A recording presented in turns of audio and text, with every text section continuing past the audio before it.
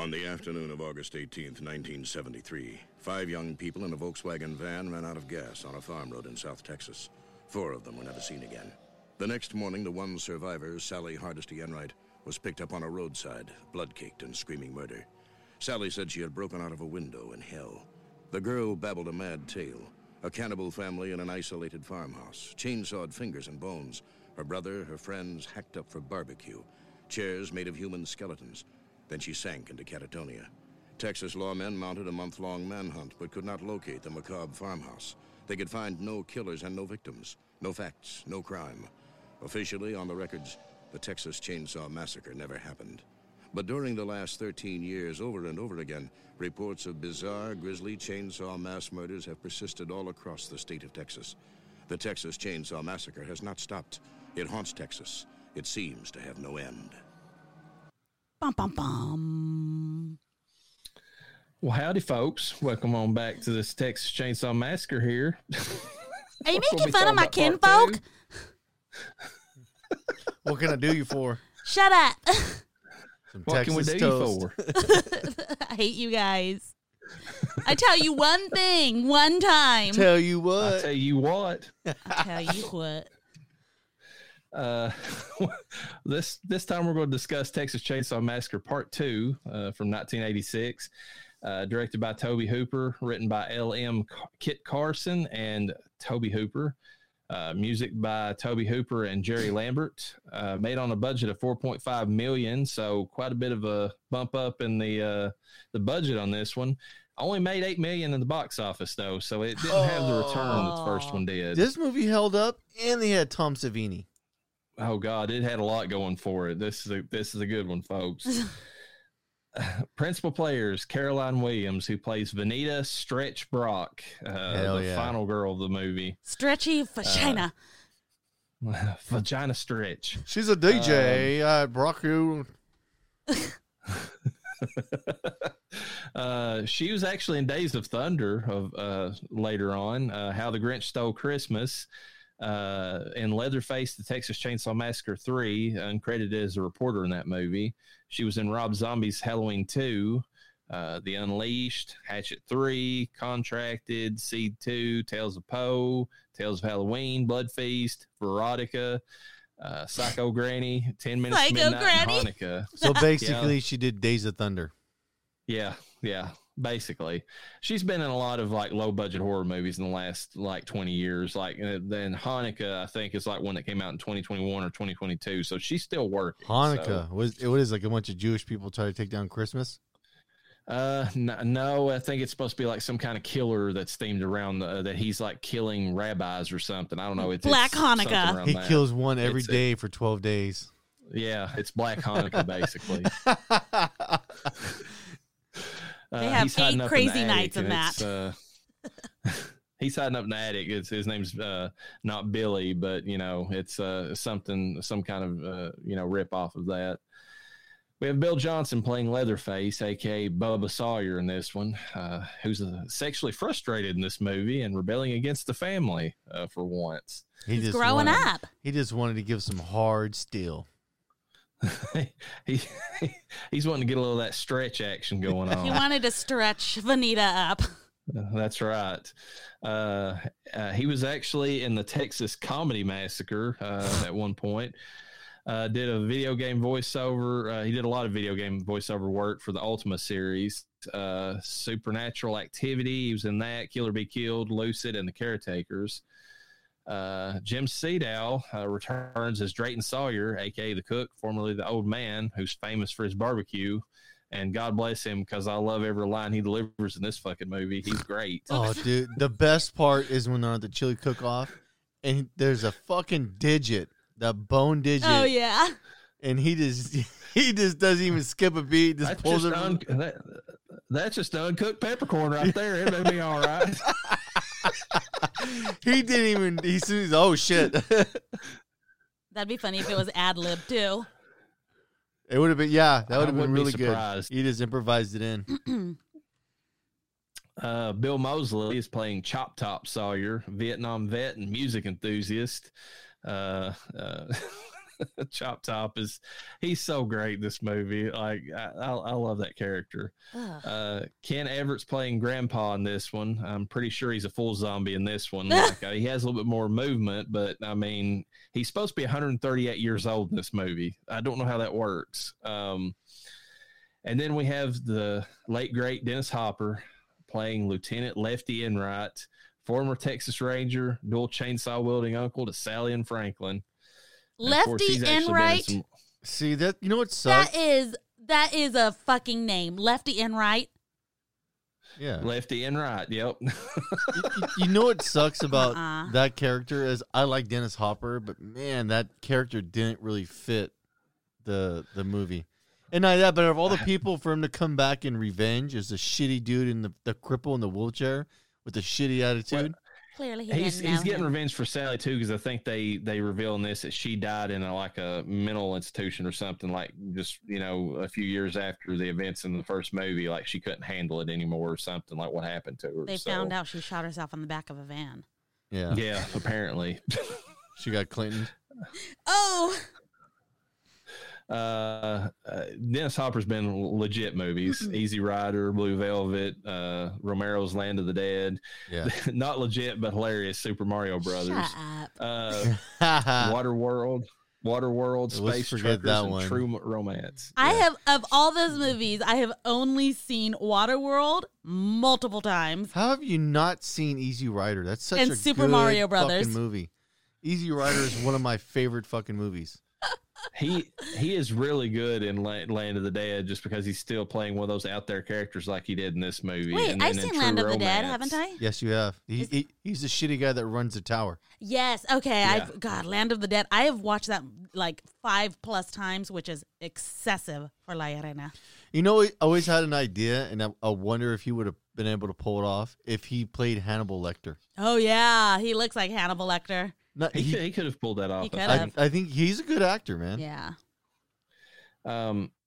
And his scene in True Romance, working opposite Christopher Walken, is you have to, if you don't see any of that rest of that movie, you need to watch that one scene, because them like staring each other down with their weird mannerisms, and then like the lines he delivers. I mean, he delivers the hard N word like multiple times in one scene, basically saying that, since Christopher Walken is Sicilian, that his family ancestry might have a little bit darker shade to it than he claims that it does. Mm-hmm. Yeah, it rolled a little too easy off the tongue. It did. Like, it came natural to him. It was improv. A lot of practice doing this. Synopsis: 12 years after the events of the Texas Chainsaw Massacre, the family behind the brutal murders in Newt, Texas were never found. Rumors of chainsaw homicides persist, but the perpetrators are just on the loose. Radio DJ Stretch bears witness to one of these murders during the broadcast of one of her call-in shows and tries to take the evidence to the police. Her path leads her to Lefty Enright, a former Texas Ranger who is on his own crusade to bring the killers of his niece and nephew to justice. Technically his nephew, but beefy Texans are turned into prime meat. Stretch tries to beat the world record for most time spent screaming in a movie. Mm-hmm. Leatherface gets off with a chainsaw, which is remarkable, but he does. Chop Top chews up the scenery, and Lefty has one of the best chainsaw duels in cinematic history. And after a decade of silence, the buzz is back, which is what the tagline was for that movie. So there you go. Fucking terrible. You know the biggest problem I have with the chainsaw scene? He's from Texas. He's a Texas Ranger. He probably has property. And the motherfucker don't have a clue how to operate a chainsaw. That is true. That is true. He should have been like sawing down some like trees somewhere on his property. No, that when he went to cut that stump, he should have been, especially the chainsaw he had was a beast. That thing, he should have been just mowing through that motherfucker.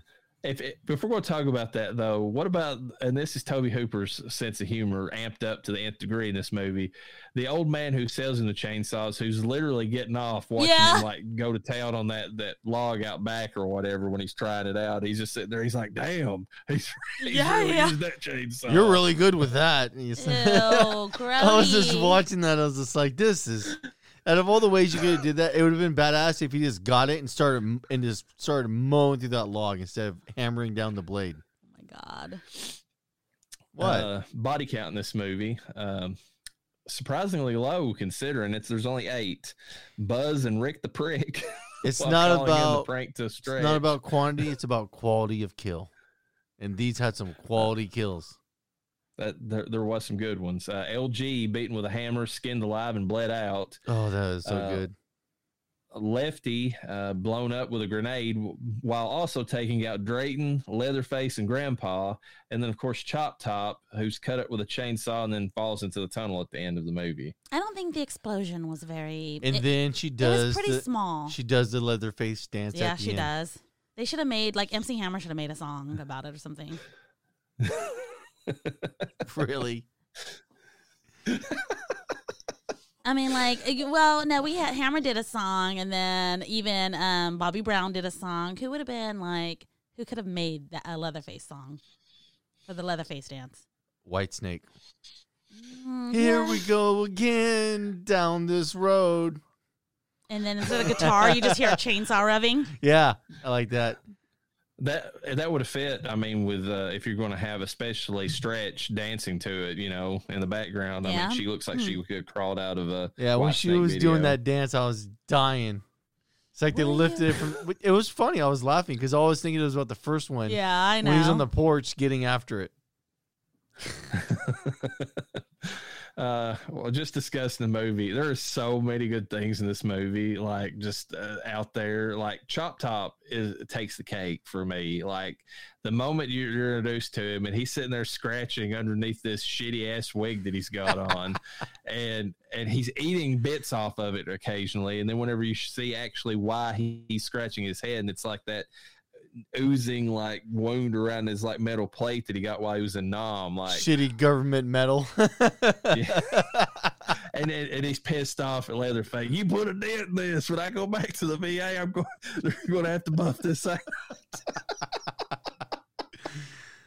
His character is so fucking good in the movie. Really? I hated him. He nailed that role. Like I did what he was not like him. This pure fucking chaos.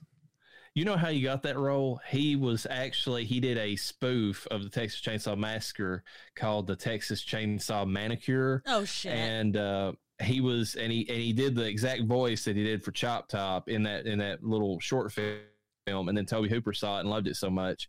He said, I want you to be like basically the new Nubbins type character that's kind of out there. And he said, I want you to play. And so that's why he got, involved in the movie. I love Chop Top. He's just great. He definitely fits the 80s era for sure of the weird, creepy person. I'll give him that. And the fact that he's carrying around Nubbins the entire time and talking for Nubbins is even better. I don't know if you noticed that, but that corpse is Nubbins. Nubbins, I did not know Is that was Nubbins. I didn't know it was I knew supposed at to be the end it Nubbins. was, but I did not know prior to that. That was hilarious. Him having that dummy. And it's just like, dude. Because, okay, you got Leatherface at the beginning that gets the 2 kids. And was that Leatherface or was that Chop Top? Because Leatherface also had a body in front of him. I think Chop Top was driving at that time, and Leatherface was the one with Nubbins in front of him. Okay, and that was Nubbins hanging off of him? You know what? I'm pretty sure. Yeah. You know what the best part about that scene? It still holds up from when I was a kid. You're talking about the scene where those 2 guys are like, dicking around on the road. getting like solid yeah. Yeah, when I was a kid, I remember that scene being hella good, and like watching as adults, like, God damn, this scene held up so fucking good. The effects are crazy in that scene too, especially whenever his head starts to separate. Yeah. Like you can see it like. Oh yeah, Buddy Tom doesn't even Savini, have a man. clue. Buddy doesn't even have a fucking clue, and he looks over, he's like, holy shit. Yeah, this movie got a lot of, I sounded like my daughter, like, whoa, that's cool. That's cool. Dude, I just remember this movie so much as a kid, and I was kind of worried about rewatching it. And when I did, I was like, fucking A, this movie standed the test of time. It's still a good fucking movie. I mean, it holds up entirely. Big shocker for everyone listening to this, but this is my first time seeing part 2. Oh, you missed it. Did I? Yeah, because when you watch a movie when you're young, you're kind of an idiot, and then you get older and you rewatch and you realize a lot of them sucked, and then you watch the ones that actually held up. You're like, holy shit, this was a good movie. Well, but that's not my fault. I'm not blaming The you. sad thing is, though, is if she does end up liking this movie, which we'll see, at least she was introduced to it at some point in her life, and it didn't like skip by, because nobody knows about this movie outside. You have to have it recommended to you. See, I've tried to get my wife to watch a lot of these movies over like the years, and she never wants to. And now it's like, let's watch all these movies. I'm like, fuck yeah, let's watch these movies. I'm They're not awesome. like I am. There's no enthusiasm in a let's watch this film. It's like we have to watch this for the show. You feel that way. I know. Don't. So I'm don't- like, hell yeah. Don't Let's make it seem like I've had this change of heart where I'm like, we have to, like, oh my God, I'm so excited. To me, I love rewatching these movies. It's I know you do. My favorite thing is when they introduce them introducing Chop Top allows Drayton that much more he can play off of, because he gets so much mileage out of reacting to Chop Top in this movie. Like, they're constantly going back and forth against each other. Yeah. Calling him nappy headed and you stupid son of a bitch. it calls him and Leatherface fudge packers at one point. I about died. Like, I was like, okay, I know you can't get by with this now, but like, that's hilarious. This is a good movie. And then the whole scene, which is, I've tried describing this to people, and they give me the proper response. But if you see it, and it's glorious for what it is, the scene where Leatherface is trying to romance Stretch with a chainsaw. Oh my God. Fucking. Wow. That was I'm hilarious. not gonna lie, that was pretty hot. Don't. Just, Not She's even. got all that water all over from the ice that he's chopped up, and like he's just sitting there, and she's like, "Well, how good are you with it?" And all that, because she knows he's that's gonna her show way out you. of this is to lean into it. Not even if you had the battery out of the Ryobi. wow. What do you think about that going into it? Like, for a final girl, Stretch is she's a spicy one, because like she totally plays into like she picks up on Leatherface's like obsession with her pretty early on, and she just leads into, she's like, I'm gonna die if I don't lead him on, so this is what's gonna happen. She did a good job, but Jennifer Lawrence did a way better job back in the 60s.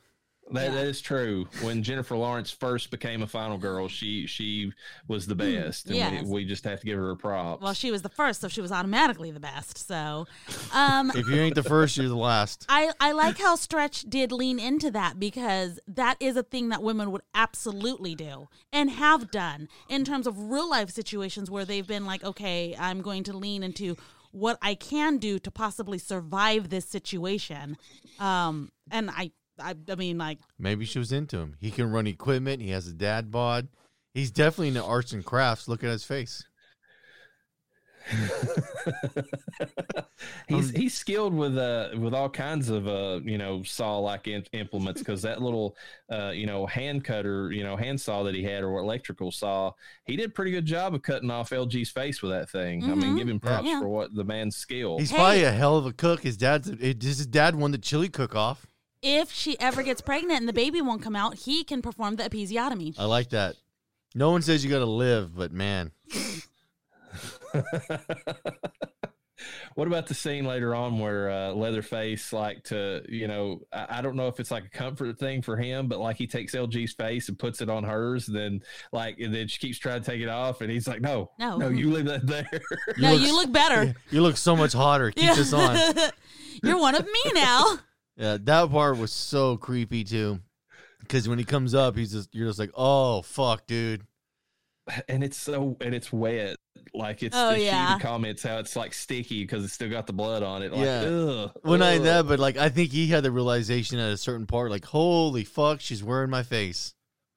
So hot. I think that, And I you think know that what? made him hotter. Yes. You know what? It's For like her. when women wear their husband's T-shirts and they love that shit.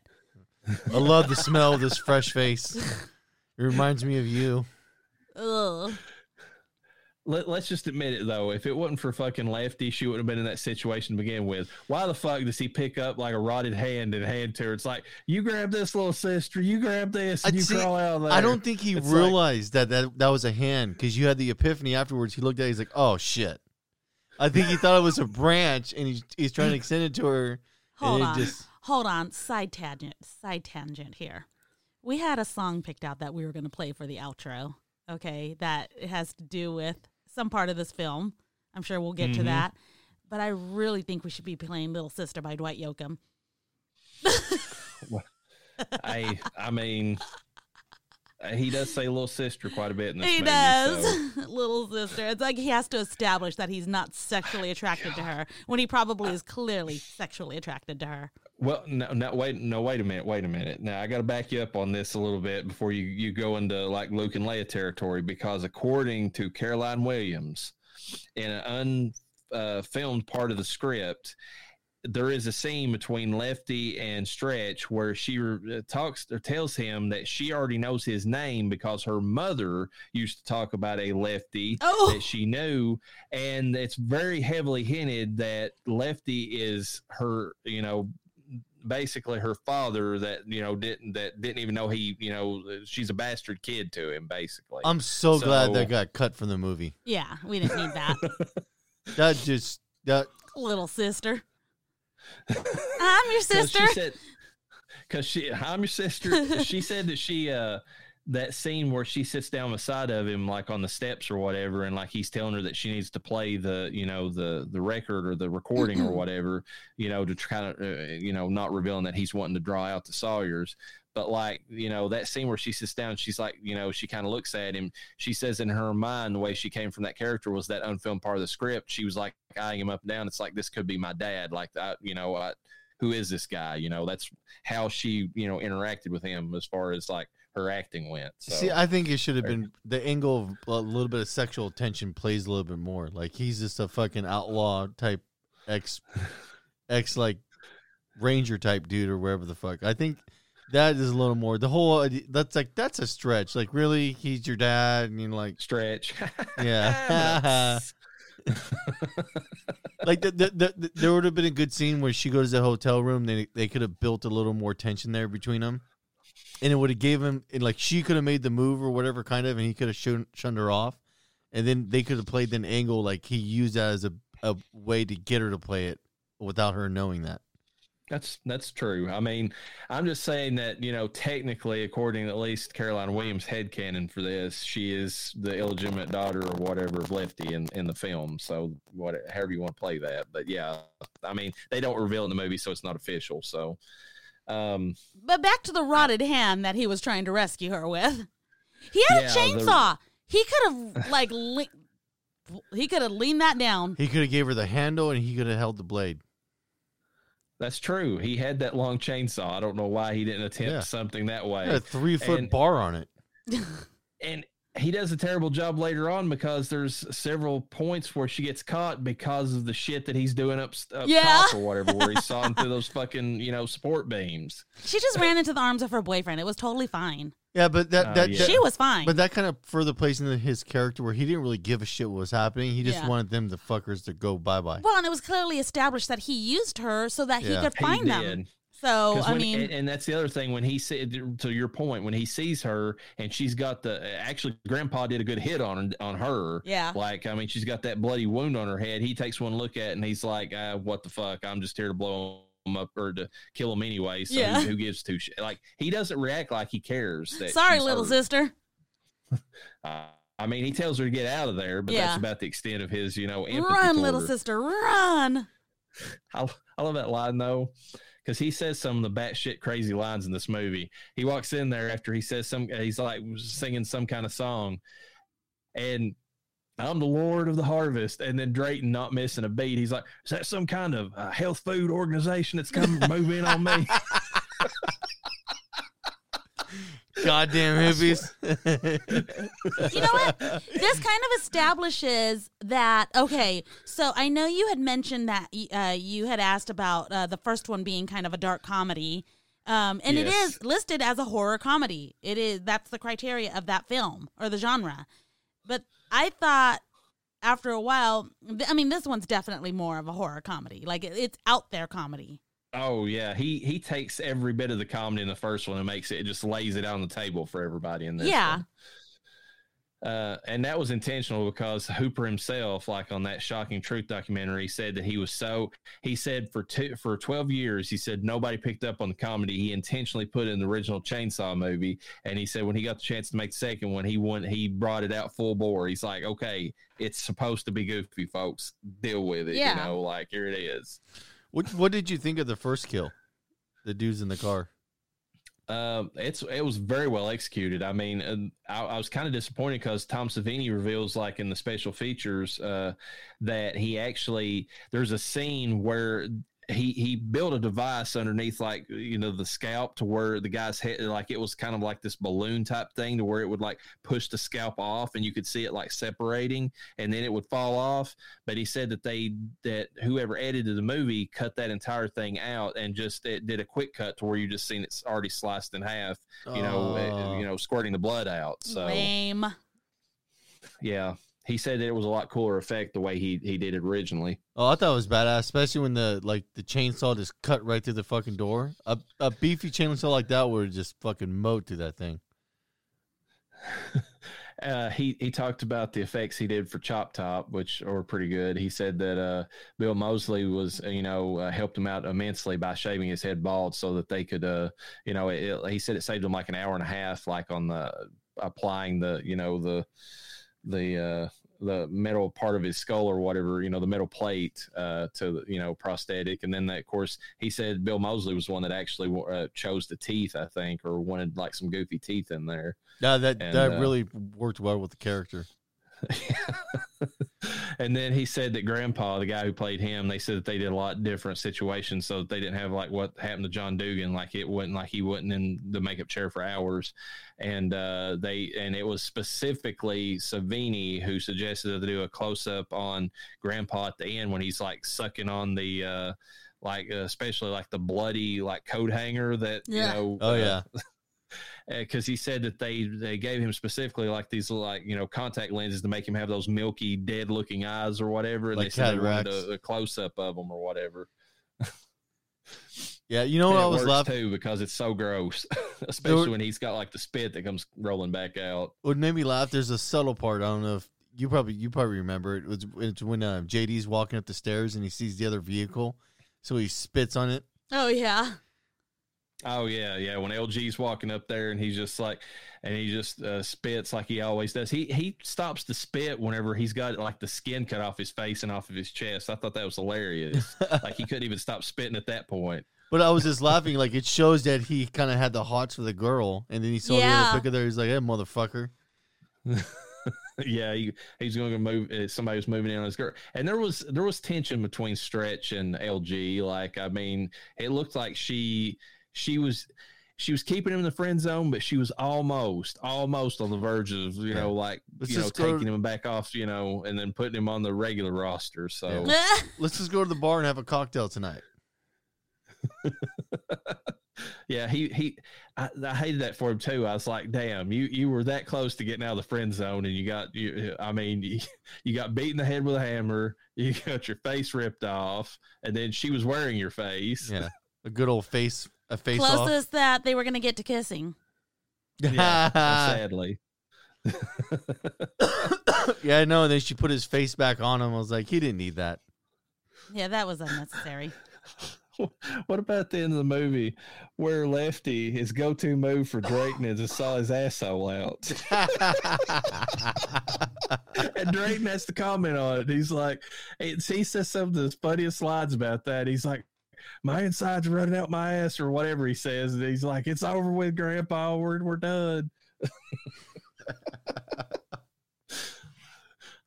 That end of that movie, I don't know how you can watch that and not enjoy it for just how out there it is. Like the entire scene between all of them interacting. You know what thing I didn't like that was when I seen it, I was like, come on now. Like that's a little too much. Was a cell phone inside that dude's car, the dad or their brother. That like there's no way that broke dick motherfucker living in that shithole had a cell phone in his car back in the 80s.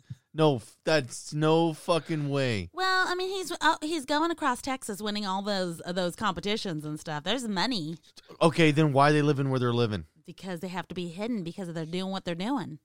I don't know. True, because because you remember, he had a whole wad of cash that he was offering Dennis Hopper, and he's like, "How much do I have to pay you to get you the fuck out of here?" You know, and it would have been more realistic if they had a CB radio. I would have got behind that.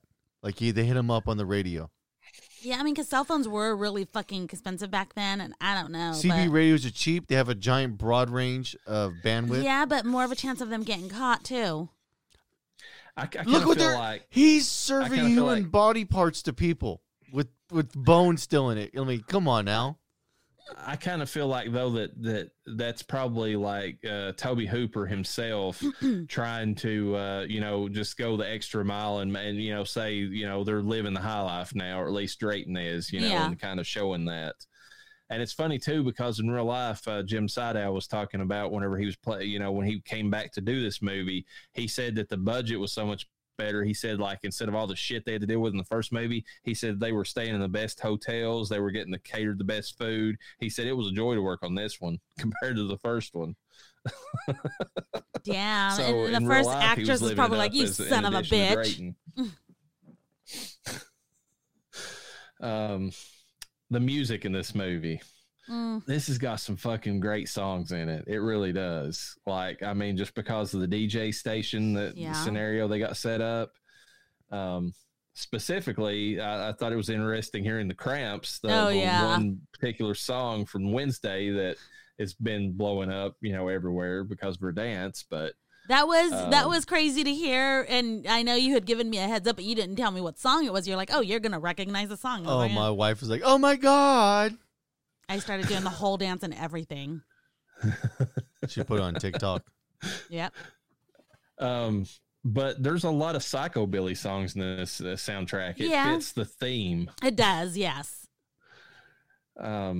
And it makes it more Hollywood, but this is a more Hollywood type movie. So like I don't know. It fits, I think, because it's like amped up to the nth degree, and the music just goes along with it. It adds to the scenery. I'm surprised it didn't do better at the box office. I'm curious, what did it make at total sales like to this day?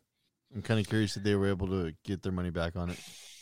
I mean, I think it's gotten more of an audience since it, like VHS and the cult status and all that. And I think it's been picked up more. But I think that's only within probably the past 15, 20 years that it's got the audience it has. Cause for years, like it was buried, like it came and went, and like people were just like, yeah, that one, I don't know what that was, but that was, the comedy and, the movie, like people wasn't ready for, I don't think. Yeah, ahead of its time. Because to me, this is more of a cult classic than the original. It's one that you can watch more than the original, for sure. Like, I mean, you like put this on and just like, it's like I mean, I wouldn't even say guilty pleasure, but if you want to go that route, like, it's one of those movies you just throw on there and it's like, we're going to have a good time. Yeah, something with the way the comedy works with the horror inside the movie, it works really good.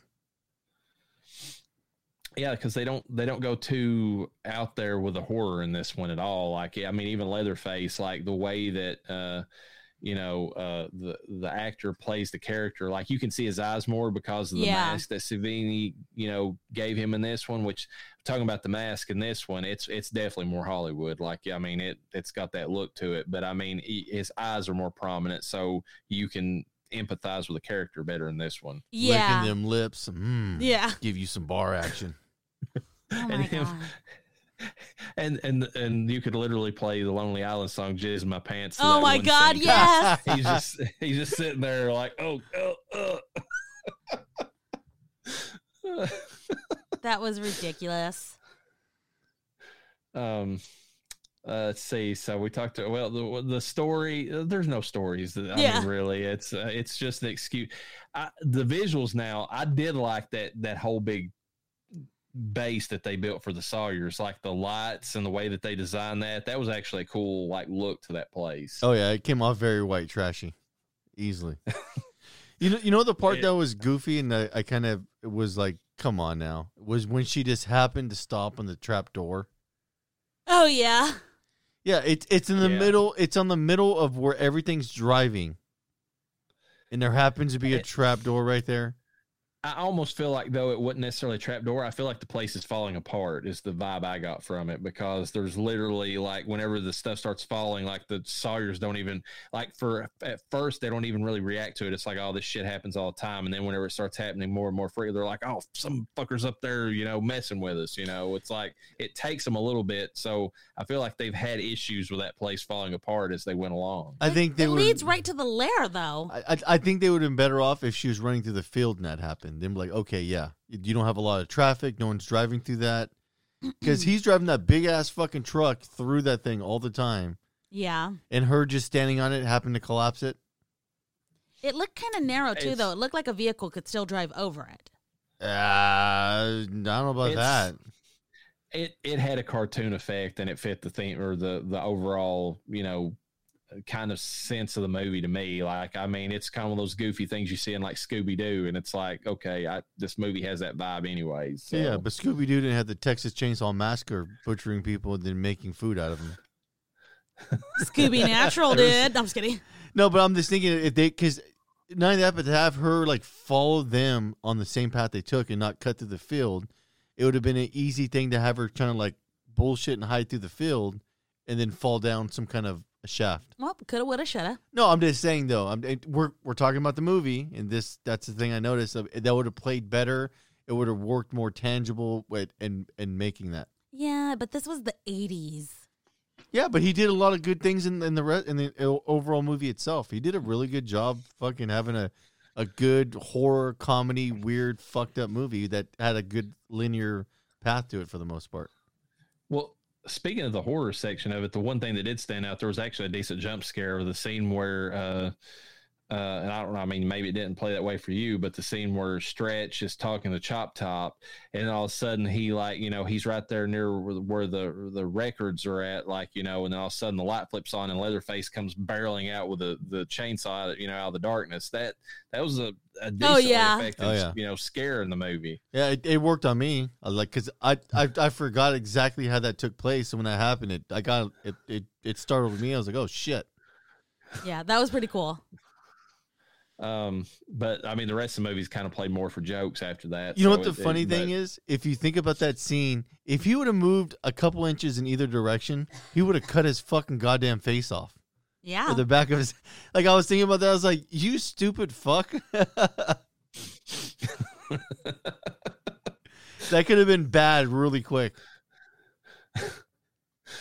Let's see. Yeah, I think we've kind of covered everything. Is there anything else you want to talk about as far as the movie itself before we get into other things? Or the layer? When you were talking about the layer, I'd like the way they set it up. That was actually, the layer is pretty dope.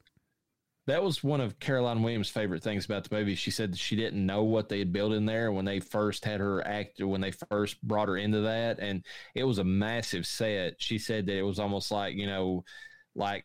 they described it as the best haunted house attraction that you could be in, just because of all the stuff they put in there. Yeah.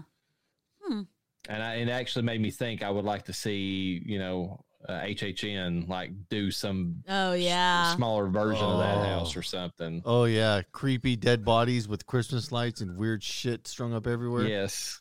Yeah. Okay, so when we went, Benny got a badass Leatherface shirt. It feels like an actual skin on his. It's like the mask is on his shirt. Was there a TCM? There was one, huh? Texas Chainsaw Massacre.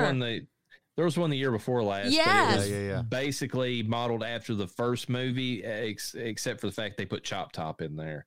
See, Six Flags used to do a badass one. It was called the Slaughterhouse, and there was a dude running around with the chainsaw with the chain taken off. But it ran on a gas engine, so as you're going through the haunted house of the slaughterhouse, there's this smoky gas smell and exhaust fumes. It was badass. And he comes out of nowhere, which is insane because you think they got to rev it up or something, or maybe you just don't hear it until it does rev it up. Yeah, there's so much additional noise. They swing that thing right by you. I pissed myself. Yeah, because you hear pigs and stuff squealing and farm animal noises, and all of a sudden, boom, here's a bar of a chainsaw just comes flying through the opening. There's been a couple that I've been to locally here in Kentucky that did like chainsaw like chases at certain points, and it's definitely, even with a chain off of it, it's a pretty visceral reaction when somebody's at your back with a chainsaw revving. Your natural instincts to get the fuck out of there. Oh yeah, so. it's pretty good. But yeah, I forgot about Texas Chainsaw Massacre at Hollywood Horror Nights. That one was out of my mind apparently. I think we were just rushing so hard, though. At that point, that was the second house we went into, and we didn't have fast passes at that point. Yeah. So we had been waiting like an hour and a half in each line. Yeah, and then we're like, you know what? If we don't get the fast sucks. passes, we're not going to be able to see anything. And we did, and then we saw the rest of the houses. Yeah, you think your feet would hurt from walking? No, they hurt from standing. Yeah, that was rough. Yeah. Lesson learned. R.I.P. all the way. No, I'm just kidding. Or at least fast passes. If at least else. Fast pass at minimum, but for $200 more, or I forget how much it was extra person, just get VIP. Yeah. Just discussing just running through some of the sequels or whatever that's came out from this. There's Leatherface, the Texas Chainsaw Massacre 3. After part 2 was more of a comedy, but it didn't do as well. The studio decided they were going to make a more like horror based sequel, and then they came out and did this one. It's got Viggo Mortensen in it of all people, and he's one of the Sawyers, if you can believe it. Wow. A little too pretty in my opinion to be a Sawyer, but he's they one could of ugly the that face one Sawyers. up. Yeah. He's one of those ones that lures you back to the lair, basically. You know? Okay. Did he have a horrible accent? No, because I don't know where he's from, but he pulls off a Texan accent pretty decently, and so that's what he went. He's more of a cowboy Texas type in the movie. Okay. But the weird thing is that I don't know where they're supposed to be set up because it looks like desert. And there's like another stand-in for Nubbins in this in 3 that like runs the gas station, but he's very perverted. Like one of the female characters, when she pulls up with I think her boyfriend or husband or whoever he is, like the entire time that he's like filling up a gas tank, he's like, "Yeah, you like that going in? You like how it feels going in your tank? Yeah, I bet you do." You know, like one of those things. You know, he's. And then Tex moves in there, and he's supposed to be the good guy that's supposed to be like, now you get away from that pretty lady now, you know, like that sort of guy, you know, and it's like, you know, and then you can tell that she's kind of smitten by, you know, Viggo Mortensen's character at that point, which to be fair, her boyfriend's kind of a, you know, a nerdy guy. So I can kind of see why she would be ditching him. But it turns out he's a bad guy anyway, so it doesn't really matter. Ken Foree makes an appearance later on in the movie. He's this black survivalist that happens to get his Jeep wrecked or whatever by one of the Sawyers, and like he ends up kicking most of their asses because they fucked with the wrong guy on that one. It's an all right movie. The director even admits though that the version he had of the movie got cut to shreds by New Line. So whenever it came out, he said the movie's completely. He thinks he wanted his name took off of it because it said he was so fucking stupid. Whenever you look at like the plot, the way that it plays out, that it didn't even resemble the movie that he originally made. Wow. And it's got a weird setting. It's like they're supposed to be in like this desert type part of Texas, but then like the entire movie takes place over the course of one night in like a swampy like area that looks more like, you know, Louisiana. So I don't know where they're technically supposed to be holed up at, but and Leatherface, I don't know. They play him up. They show him cutting a woman's face off and then like piecing the mask together.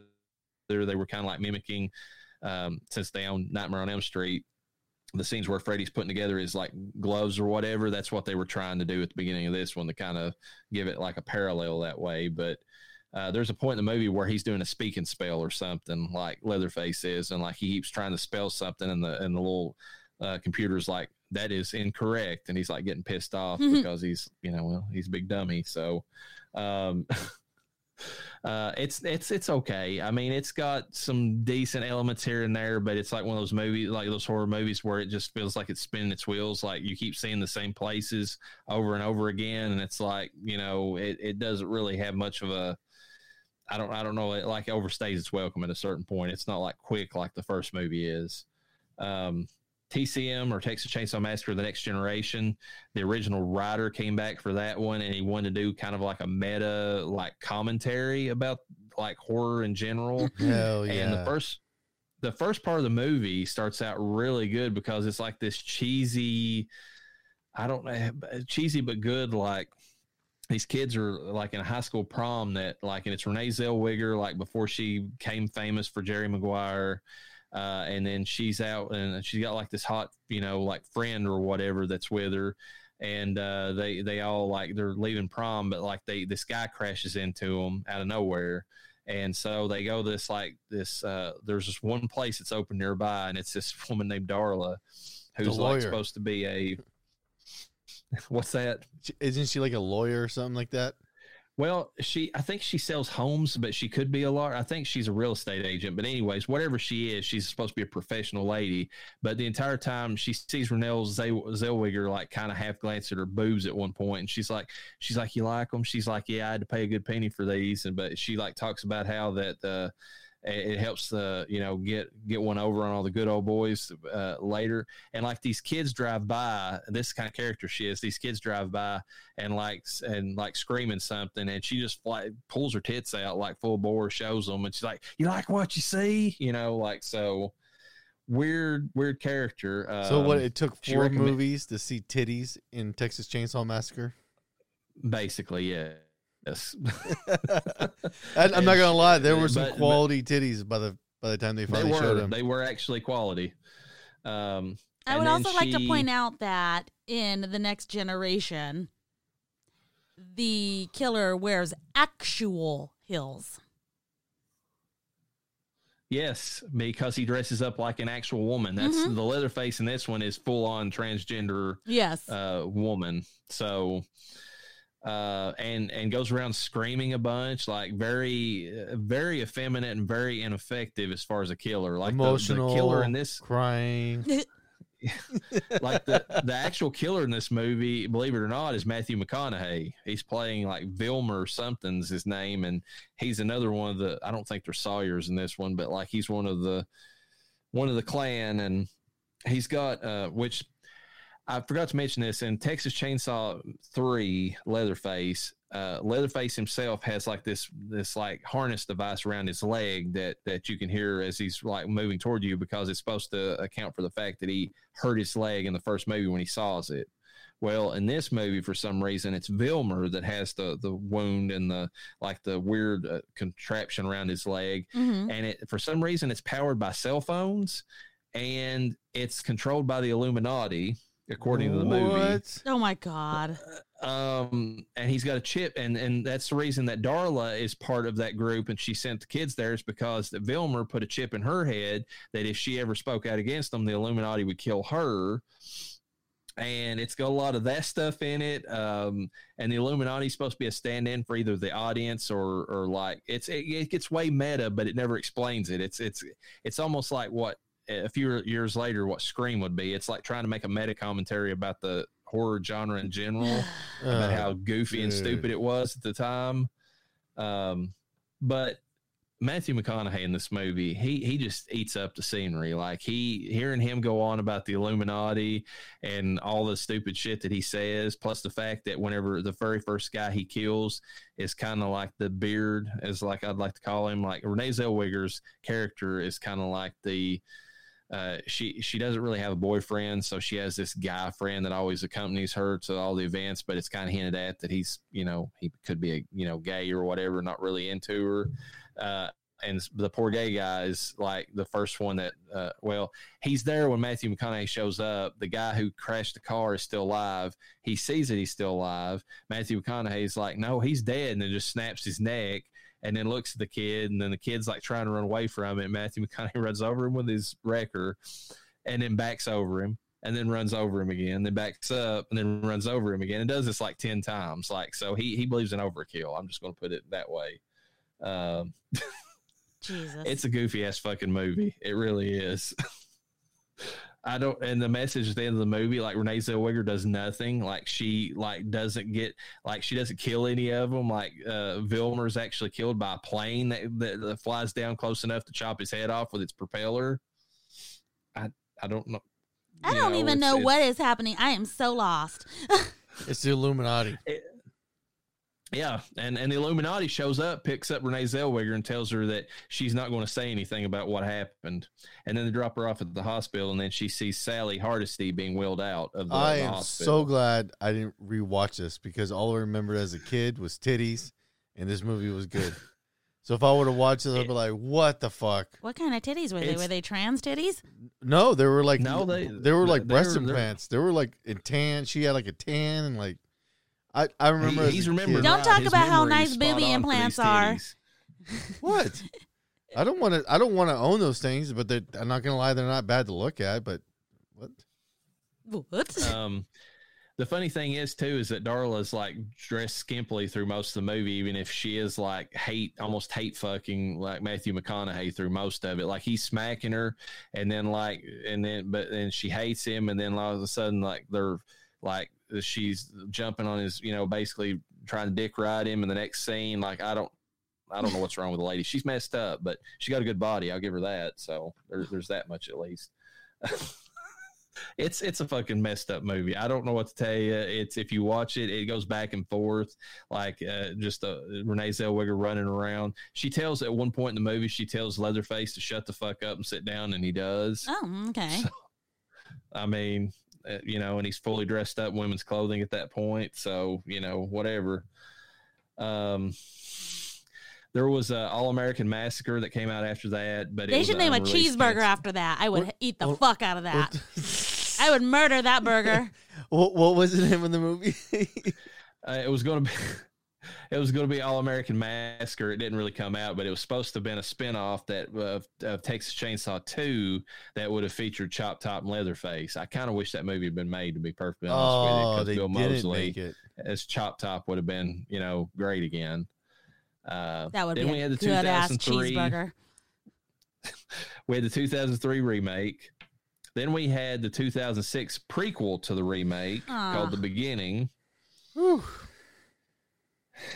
That one is I don't know. I've not watched it, but I've heard it's not good. So It's a movie.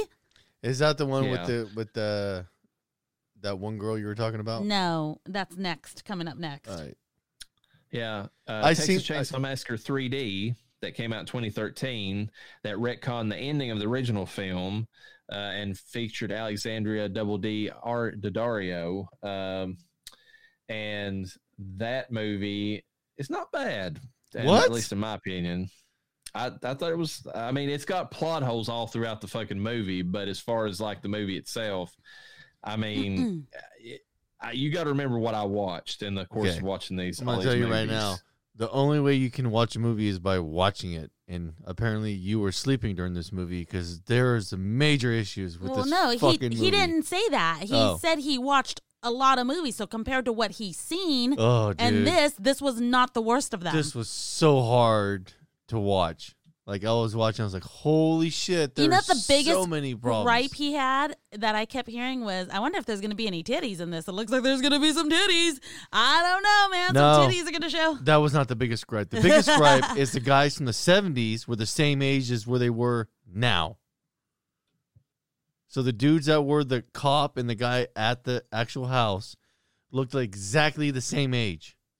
Well, the time issue in this movie is absolutely awful because it's supposed to take place in 74, 75, and Alexandra Daddario is supposed to be the baby that they rescue from the Sawyers. That's one of them, and it's supposed to be set in 2006 or at least I guess 2013. Yeah. Me and Urena talked about it might be early 2000s at best, but there's still cell phones. But even with that, she's a fucking vampire or something because there's no way that she's that young. It's not even cell phones. They had 40 years smartphones. on. They had smartphones. They were smartphones. And that's what I was wondering because I was like, I didn't see what type of cell phone it was. So they're smartphones. So that tells you at a minimum it's got to be at least 2010 for the average consumer to have a smartphone. And the other issue I had is that if they should have said it in the 90s, that would have made sense thematically with what they were trying to accomplish. What I was telling you without actually telling you, because I was like, well, I'll save it for the episode, is that the clothing specifically Alexandria Double D Dario was wearing was very early to that. We're talking like 2000, 2002 at the latest. Some of the stuff she was wearing, only because I remember that time frame in my life. I remember, well, I wasn't skinny enough to wear some of the stuff that she wore because those were my fat years, but my friends wore very similar stuff. And I was like, oh, that whole outfit right there, early 2000s at best. So I was like, God, are they trying to rewind the time frame of this movie technically, but not really doing a great job because obviously the cell phone and so many other things. Okay, what was her age supposed to be in this movie? Early 20s, isn't it? Yeah, I mean, that's what she looked like in the movie. But how does that work if it's 74 and we're about... It don't. That's what I'm saying. Yeah. Like it doesn't match up at all. And then I mean, said, well, she must be a vampire. And not that, but she's still living with her parents too. Like there's like all this weird stuff. I'm kind of, and then she's a butcher. Oh yeah. It's like I don't know about that. I mean, it just ties into the family ties. Well, the butcher thing's not going to be a problem because she was working for a supermarket, and I know people who was in their 20s were working as a butcher at a supermarket. I'll give you that. That's not my issue. My issue is how many women do you see as butchers? With makeup and hair done. And looking like that. I'm going to tell you right now, she's going to be a cashier in a heartbeat. They're not going to put her back in the back room chopping up shit. There's no way you're taking somebody like that and stick them in a dark corner.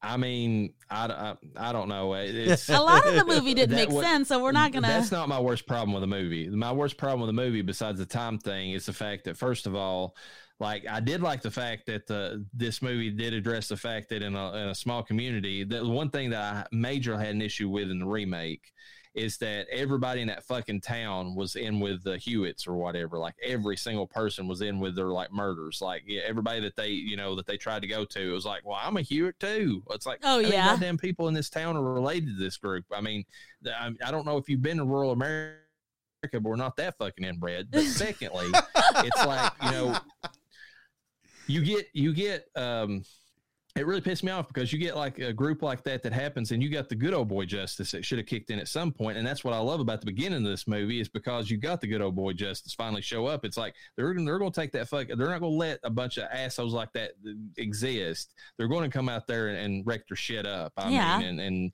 and they at least showed that.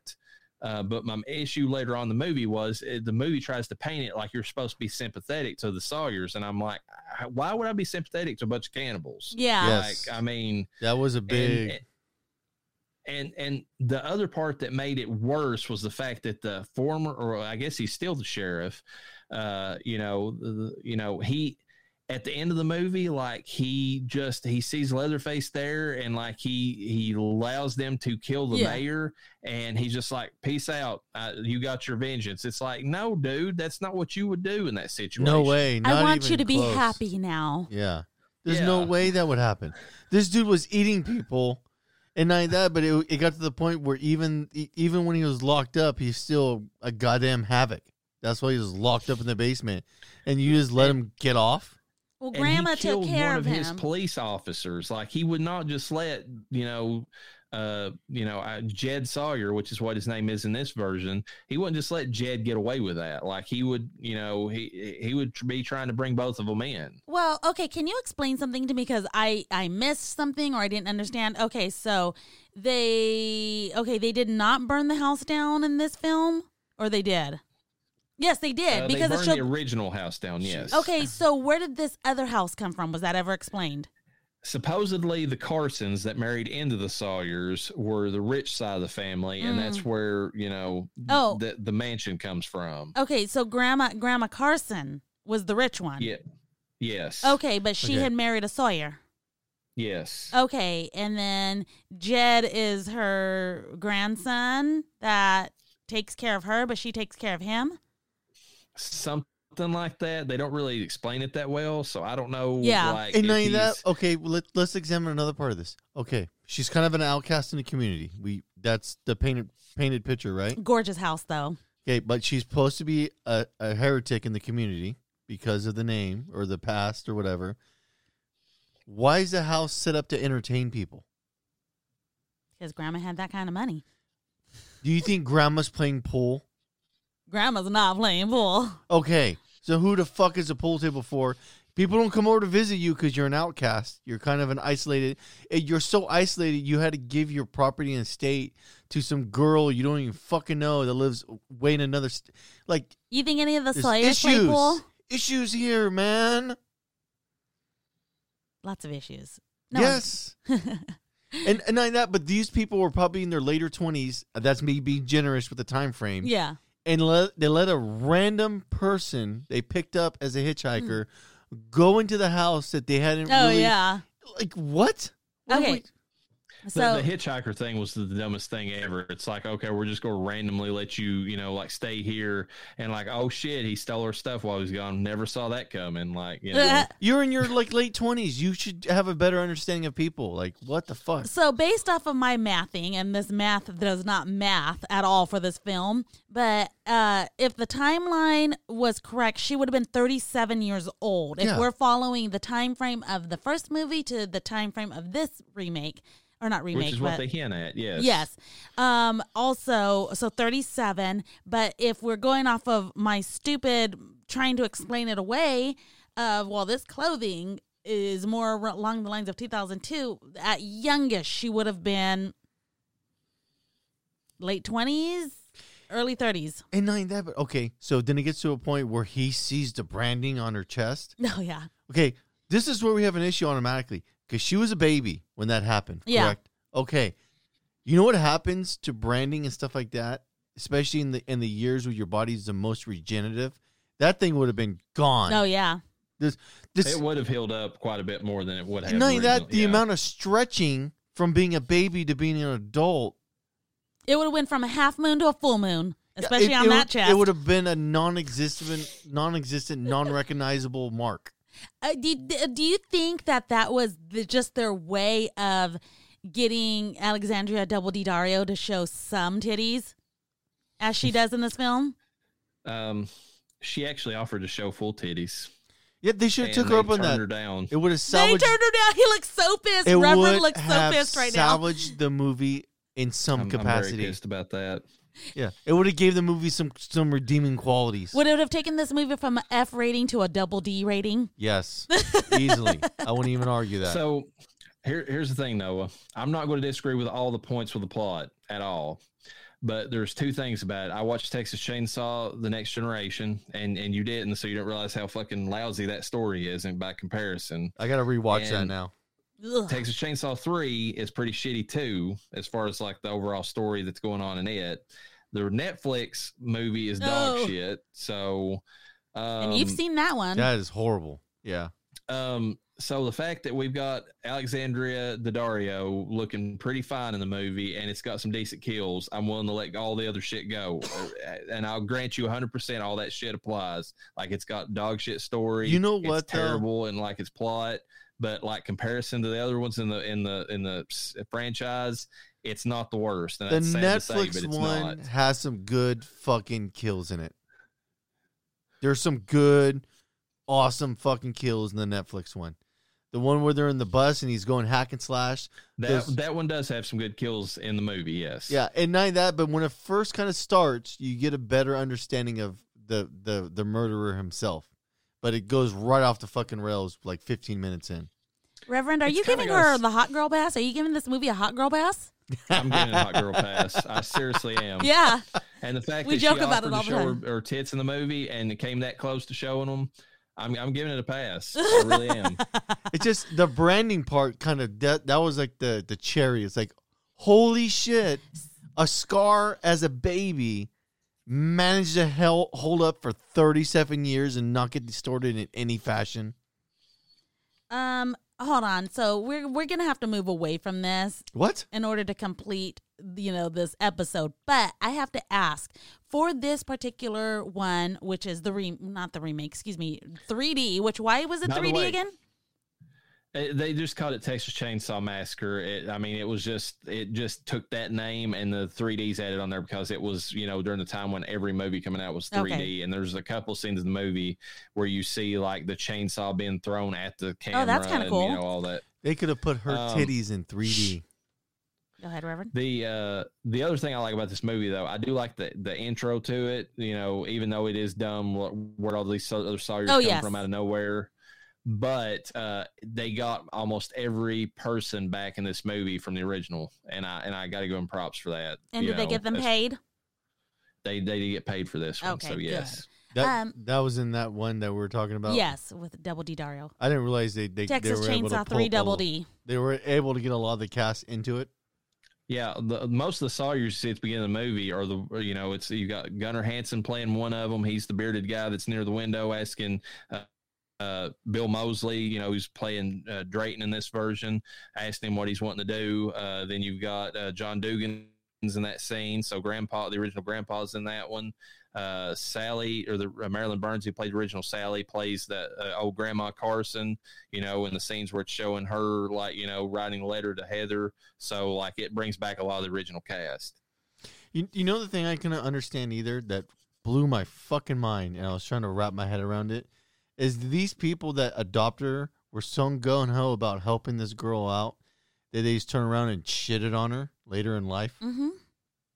I have a hard time wrapping my head around I don't that. think they wanted to help. I think the husband was just like, here, I found this puppy. You've been wanting a puppy. You can't make a puppy, so here you go. He was the one that was causing so much of the shit, Yeah, but in that scene. But if we're taking the position that they're good old boys and they operate on a good old boy system, I have a hard time believing that the outcome was them not giving a shit. It's a hard leap for me to make that. Yeah, he might have took the child for his wife. But when you take on the child, some kind of instincts are going to roll in as a guy, especially if you're a good old boy from Texas.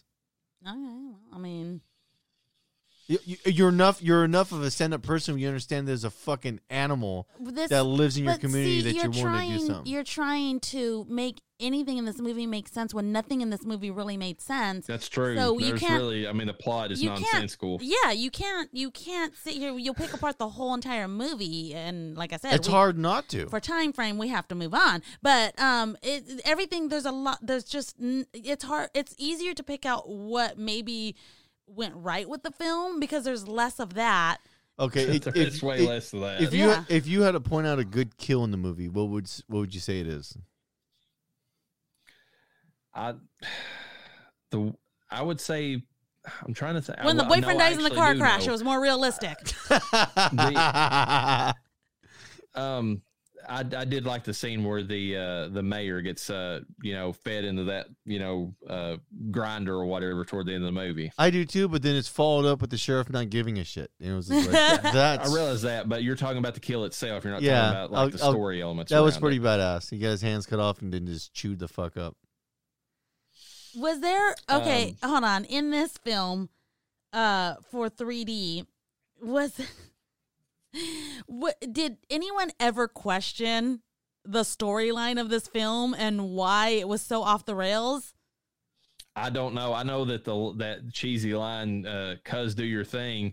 Cuz do your thing. Dario did not want to say that line because she thought it was stupid, and the director's like, "No, I want the movie to be goofy," and she's like, "All right." The director sucks. No titties and a horrible line. There's no way that character growing up in another state, a totally different environment, would make a fucking phrase come out of her mouth like that. No, absolutely. It doesn't match anything. Okay, the actress even admitted that it was a dumb line, like she shouldn't be saying it. So. Again, we're not going to try to pretend that anything made sense in this film. It's not that we're talking about it, and there's so many weird fucking things. Yeah. Like, it doesn't, like, the things that happen don't match the characters. It's almost as if they were on some bad psychedelic or something and came up with this movie idea and didn't logically think it through and was like, nobody will know. How are they going to know?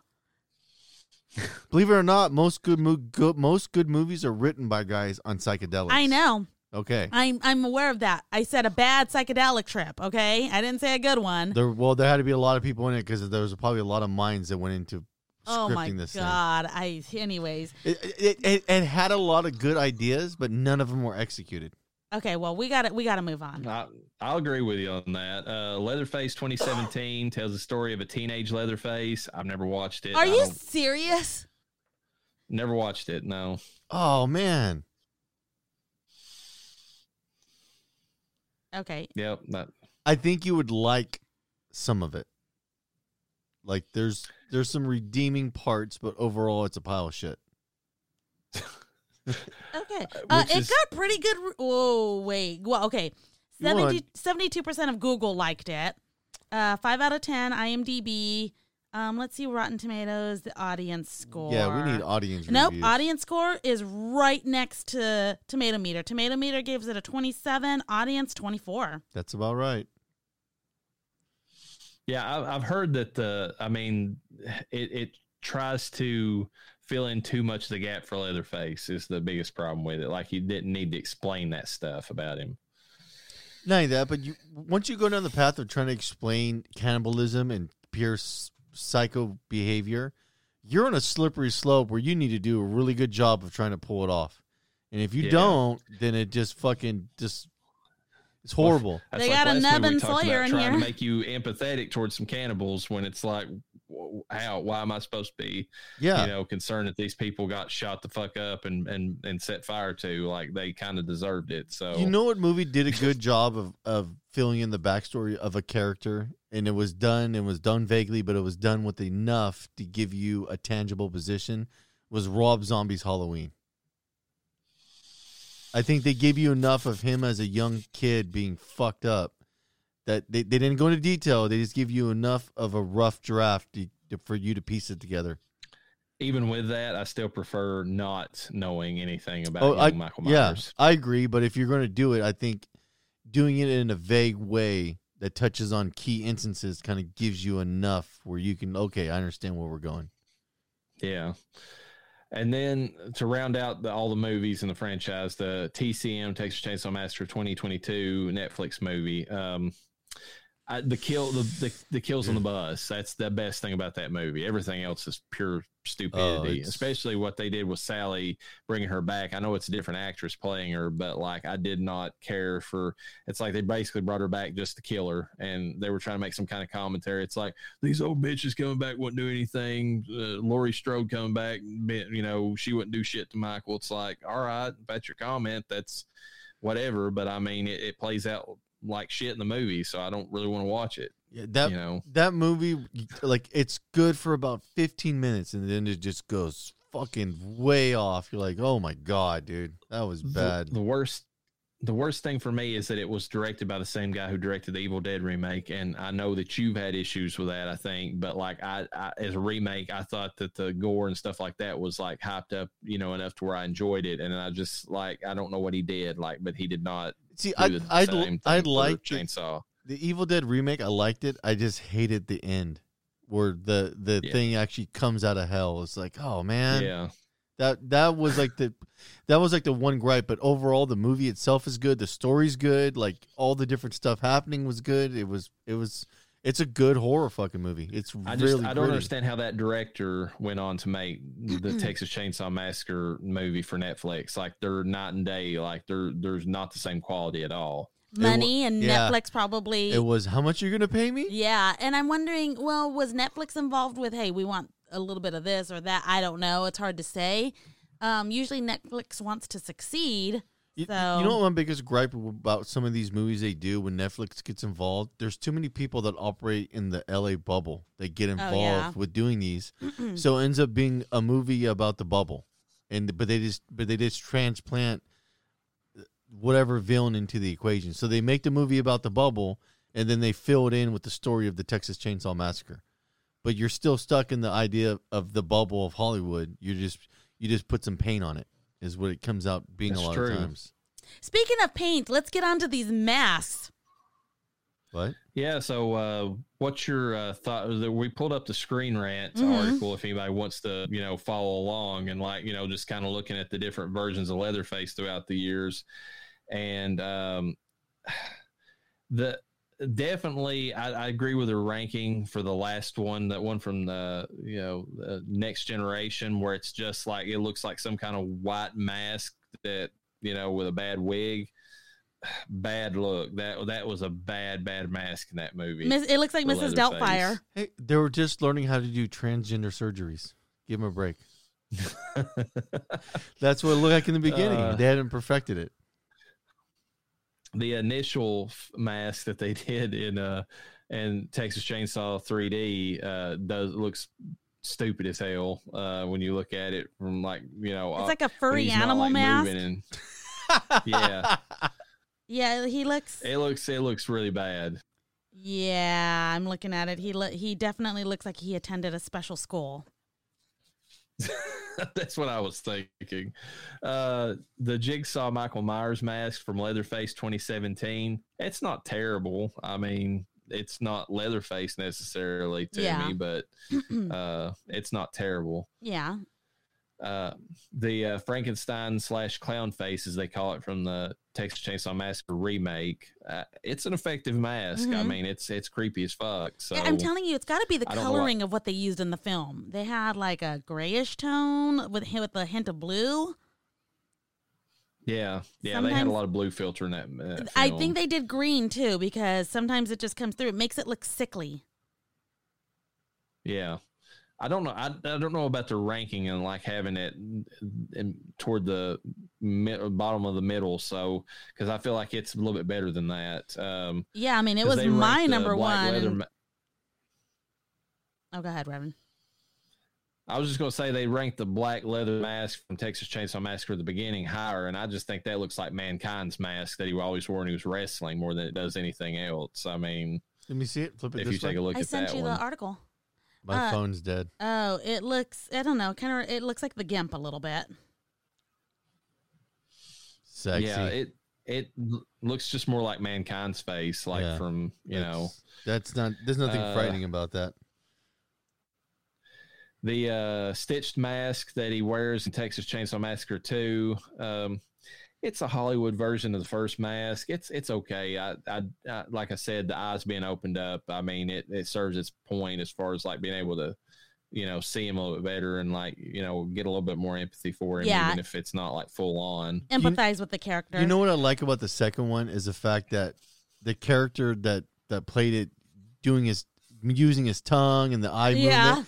That's what really sells the creepiness. The mask is like, yeah, okay, it's like, it's not the most over the top horrible thing, but it's his reaction to like how you think his face is moving behind that thing. You're like, oh, this guy's fucking weird.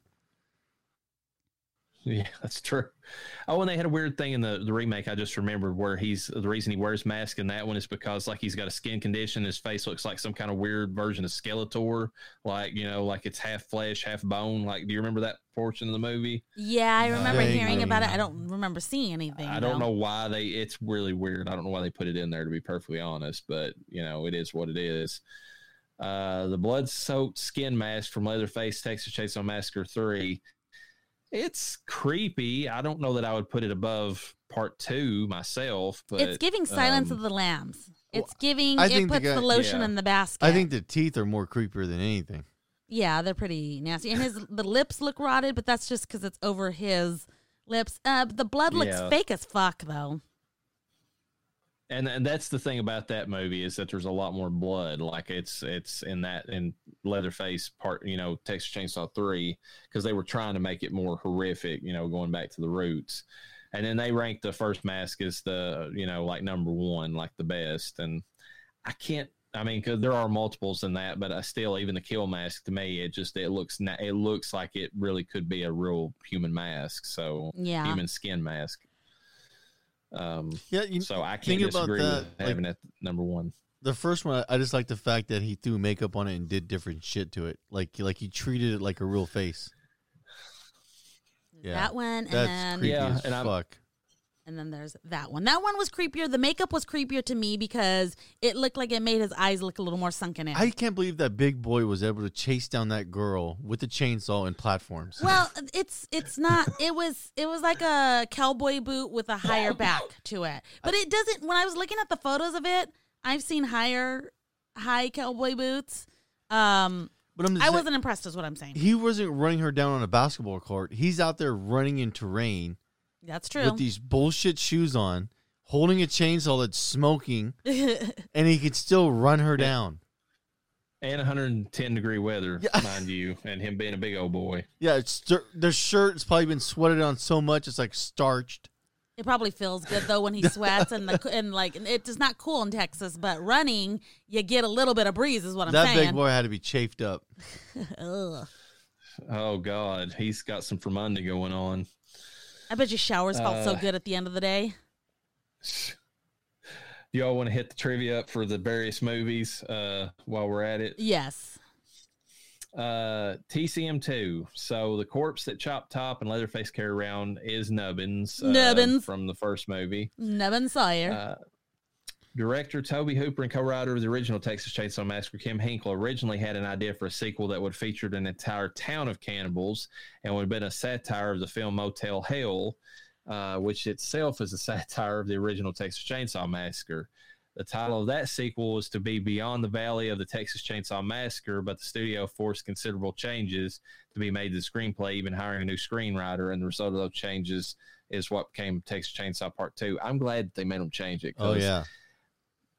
That sounds actually, the whole town being cannibals reminds me a lot of the remake, and that's the one thing I did not like about it, because everywhere they went, it's like more Hewitts, and I'm like, fuck, just not everybody has to be this shitty family. Like, come on now. Everyone's a Skywalker. You know what? Thinking about that corpse, how good of a part that was to play on the creepiness and how like fucked up they actually were. That was like a good move to have that weird, because it's not that the corpse was there. They were interactive with it, making it do shit and making it way creepier. And oh yeah, and to think about it, it's a dead body and you're out fucking around playing with it. Well, and he's even giving it a voice. Like Chop Top is like talking for it through a lot of the scenes. Did any of you? What did y'all think when y'all saw the corpse for Franklin in the wheelchair? That was a stretch.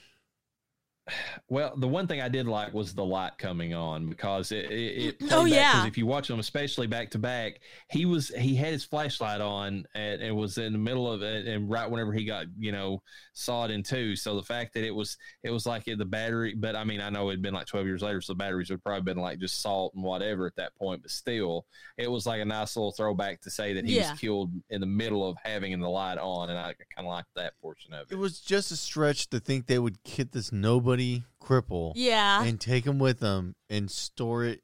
Like how many years was that? Almost 13 years, something like that. Yeah. So they moved him from place to place, finding out where to settle at, kind of taking that. And you're telling me they didn't chop up that fat boy and put him in some kind of stew? Yeah, like that's veal. That's prime veal ass. Oh my god. That's a lot of. Speaking of that, there was something from the script that never made it in the movie, where there was a TV dinner guy. When Stretch is like running away from him at the end of the movie, she passes by this guy who's strapped to a chair in front of a TV, and he's being served TV dinners. And the point is that they're fattening him up so that they can get him good and prime before they gut him. And that would have been so good if they'd put that in the movie. Damn. The family group shot is seen in the advertisements, posters, and video covers, uses the same positioning as promotional group shot for the movie The Breakfast Club, and it is. It is. Here, I'll pull it up. That's awesome. While she's doing that, Caroline Williams wanted to make a strong impression at her audition.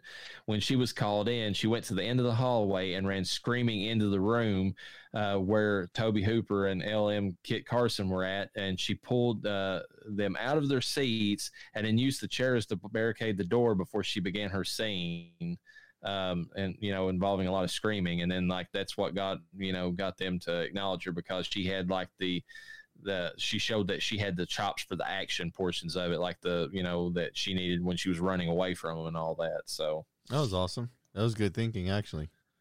Yeah, it was a real smart way for her to audition. I got to give her credit for that. I mean, Stretch unofficially appears in 2 more films. She appears in the uncredited role as a TV reporter in Leatherface Texas Chainsaw 3, which kind of fits because she kind of hints that she wants to be a actual news reporter in part 2.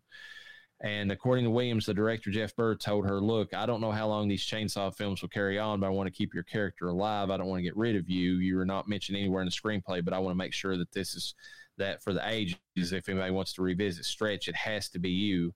You will be in part 3. The fans will know it's you." And in addition to that, she also appeared in Hatchet 3, playing the news reporter Amanda Palmer, and she says that B.J. McDowell told me she's Stretch. That's what we're doing here. I played the character of Amanda precisely as she would be. Stretch grown up. She changed her name and then married a law enforcement guy named Zach, played by Zach Galligan. And she split with him because she's a woman who's obsessed with pursuing these legends, these myths, which are in her mind are not myths. So basically, they're hitting that in Hatchet 3. The character she plays is Stretch, but just under a different name, which is kind of interesting. That's a pretty good story arc, actually. This an ambitious woman who's doesn't want to settle down. I actually like that kind of idea. Yeah, and the fact that she would change her name, too, because after the trauma she went through, it's kind of like you said, that she would have a mark against her by the general public, so she would want to kind of get away from that a little bit. Oh, yeah, easily. I could see that, especially being in, like, a more of a rural area of Texas. You don't want to be, like, as an outcast. And that'd be a way to get away from those roots. Many fans of the Texas Chainsaw Massacre 1974 disliked Part 2 due to its emphasis on gore and wacky humor. Tobe Hooper has argued that black humor was also present in the original film, but viewers did not acknowledge it because of its shocking content. So that's the reason it didn't do as well. People went to watch it and they're like, what the fuck's this comedy going on? Like, that's not what Chainsaw's about. But that's the weird part. If you watch the brother who ran the shop, he very much is that. Like, it's over the... He's the same character. Like, they just amped him up a little bit. Leatherface, Texas Chainsaw 3. So director Jeff Burr was fired at the beginning of the production. When nobody else accepted the job, he was rehired. He claims that he was probably the 50th director offered the job, as many others, such as John McNaughton, Peter Jackson, Tom Savini, and many others all turned it down. He also claimed that New Line forbade him from talking to Tobe Hooper, but he never found out why they didn't want him to talk to him. The film trailer was done before they even had a director and before the production started, so that's a bad way to start a movie. You've got a trailer for a movie that's not even filmed. The original script was much more brutal, explicit gore sequences. The producers objected to many of the scenes, one of which had a nude man being split down the middle while hung upside down. Hello, Terrifier. And demanded extensive changes to the script to reduce gore and violence. Further cuts had to be made to avoid an X rating after the film was finished.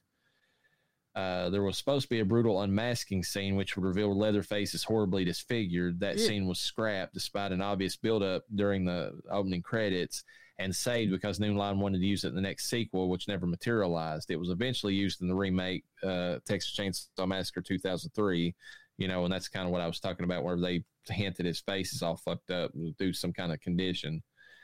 And it's the only Texas Chainsaw Massacre movie not filmed in Texas. It was actually filmed outside Los Angeles, California, which might explain its weird setting where it was half swamp, half whatever. The farmhouse and the gas station were sets built for the film. Texas Chainsaw Massacre: The Next Generation. This film would be the last film in the series where Marilyn Burns portrayed Sally Hardesty, although only as a corpse. She would only reappear in Texas Chainsaw 3D as Sally via archive footage and as a completely different character named Verna Carson. Due to her passing in 2014, she would be recast with Owen Ferrer as in Texas Chainsaw Massacre 2022, which I don't feel like that lady did a good job as that character. What do you think, Noah? No. That movie, dude, it's just, I get really worried about the stuff Netflix is attached to sometimes. That's my biggest gripe, because it's only like a 25% hit accuracy on something good. Like a lot of times it's bad. Like I don't know what a lot of their what is that? It's a Texas Chainsaw Massacre meme. Oh my God. When Boygs hug you from behind and it's Pam being drugged back into the house. I get so worried about when Netflix does something, because the accuracy of them actually hitting a good market is only like 25%. But the 25% back to bottom too. That's the reason their numbers are so far down too. But the thing that sucks too is when they do something good, it's like really good. But that's like 25% of the time, and it's just, it sucks. It's a bad batting record, I'll tell you that much. Oh yeah.